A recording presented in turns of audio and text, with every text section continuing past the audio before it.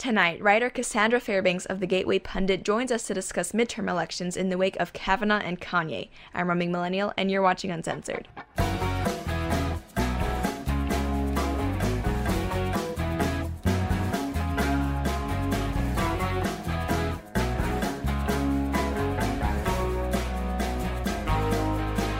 Hi, thank you so much for coming on with us today. I was hoping that we could talk a little bit about midterms. Now, they're coming quickly up, and I think essentially from November, the day after the election, 2016, we've known that the Democrats were going to be out in full force when it came to midterms, and we've seen that throughout Trump's administration. They've really let their opposition be known, right? Hashtag resist, hashtag fight back, really the entire time. But I think within the past month, kind of when it matters the most, leading up to these elections, I think we've actually sort of seen that now not only are Democrats fired up, but it seems like Republicans are also starting to feel a bit more of that invigoration that they did right before 2016. What do you think is causing that? I think that people had been kind of complacent, but with everything that we've seen the Democrats doing with these mobs chasing Ted Cruz out of a restaurant and the whole Kavanaugh witch hunt, I think that it's really lit a fire under people. And I mean, generally in midterms, you know, there's a 90% chance that whoever is not in the White House is going to win. But there's also the fact that younger people don't really vote. Mm-hmm. And other people who do tend to lean Republican do. So I think that this is really anyone's game at this point, especially with all the excitement that's happening now. Right, and you mentioned Kavanaugh, and on this show I've made my own opinions toward that very clear, what I thought perhaps might be motivations involved with that, but a lot of people kind of see the treatment that Kavanaugh went through and the way that the allegations very much played up as an attempt to politically hurt Kavanaugh as a candidate, or if not, at least try to paint the Republicans as the party that's pro-rape, pro-harassment of women.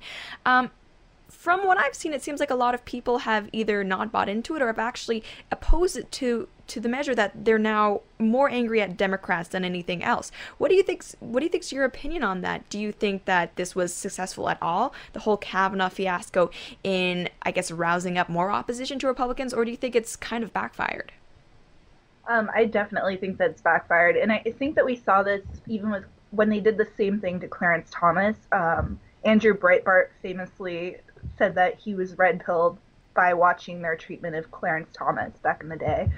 And I think that we're going to see a lot of that. A lot of people who are like, we believe in, you know, innocent until proven guilty. And by going so hard with this narrative that you have to believe everyone and that nobody ever lies about these sort of things, I think that it's probably going to turn off a lot of moderates. Mm-hmm. And I think the moderates are really, I guess, the people who are at play there, right? Because I think as angry as the people who were protesting outside Kavanaugh are, I mean, I don't want to assume anyone's like political affiliations without speaking to them, but at the same time, I think we're pretty safe to say that they probably weren't in the gray area about whether they would or would not support a Republican candidate going forward, right? So I guess when we look at different states that are up for election right now, you know, if we look at Arizona, there's a little bit of a battle going on there, same with Tennessee. Do you think that the moderates in those states, and obviously predictions are hard to make, but do you think there is going to be this blue wave that they've been talking about in light of everything that's happened, or do you think things are a little bit more of a toss-up now? Okay, so I think that in Tennessee, there's probably a little bit of a bump from Taylor Swift, but then we also had, you know, Project Veritas put out a really great video exposing him. I forgot his name right now. Brandenson. Yeah. Something. They put out a great video of him discussing how he was doing a bait and switch because he was trying to capture moderate voters. And I think that shows that they're at least scared. I mean, there's definitely some concern. And Trump was saying that there's states now that they're in the running that they weren't even expecting to win. So I think it's going to be anyone's game here. Mm-hmm. And I think it's funny that you mentioned Taylor Swift, because I think what we've seen in the Trump presidency, who is himself a celebrity, is that celebrities are very, very politically relevant right now. And I think we especially see that when it comes to Kanye West. Now, Kanye has been a character for essentially his entire career, but he's been doing a lot of things lately.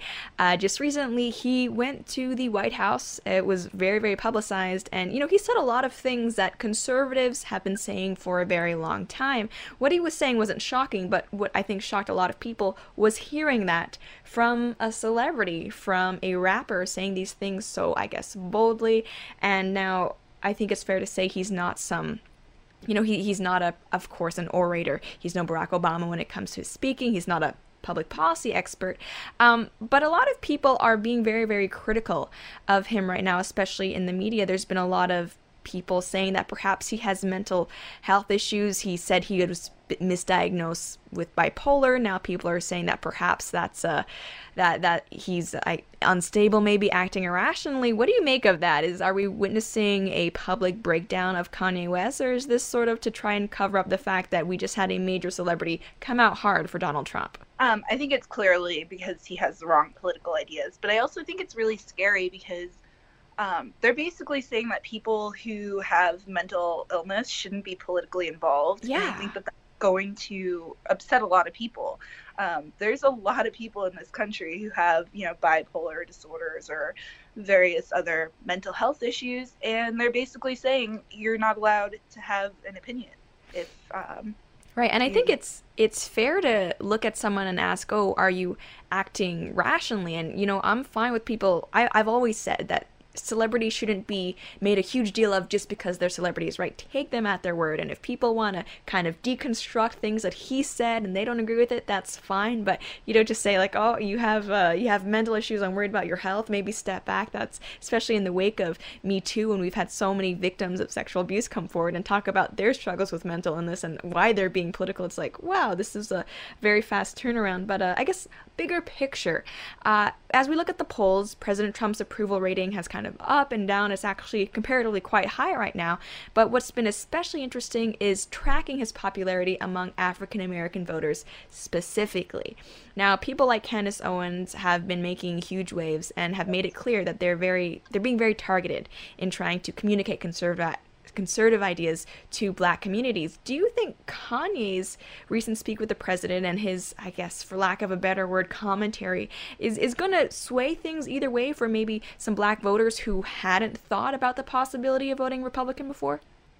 Well, when he first came out for Trump, we saw a bump among Black voters, and he's making all these great points. Like, unemployment is down in Black communities, and there are good reasons why people should support Trump. So I think that should speak to a lot of people, and I mean, they're paying attention now. I was reading some of the commentary on Twitter that wasn't from like blue checkmark liberal journalists, and people were just having really good discussions about it. So I think that we might actually see like a Kanye bump. Right, and I think when we look at the state of things right now, right, obviously Republicans have the House, they also have the Senate, they have the presidency, and I guess now with Kavanaugh, they have a more conservative Supreme Court than we have seen in a very, very long time.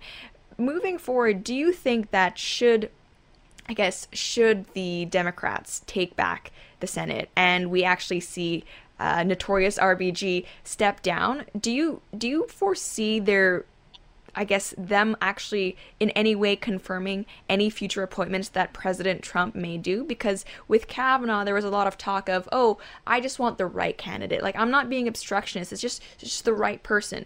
Is that fair to say that they're maybe being a little bit misleading there? Do you foresee any person that Trump might put forward in the future, if it does happen, that the Democrats would be like, yes, no problem, no accusations here, put him on through? Absolutely not. I mean, the day that he was announcing his pick, they had pre-printed signs with like various names on them of different people from his list. They were ready and prepared to like protest no matter who it was. And I mean, even I think it was the Women's March put out like a generic email with like XX instead of actually filling in Kavanaugh, because they just had it written for whoever it was going to be.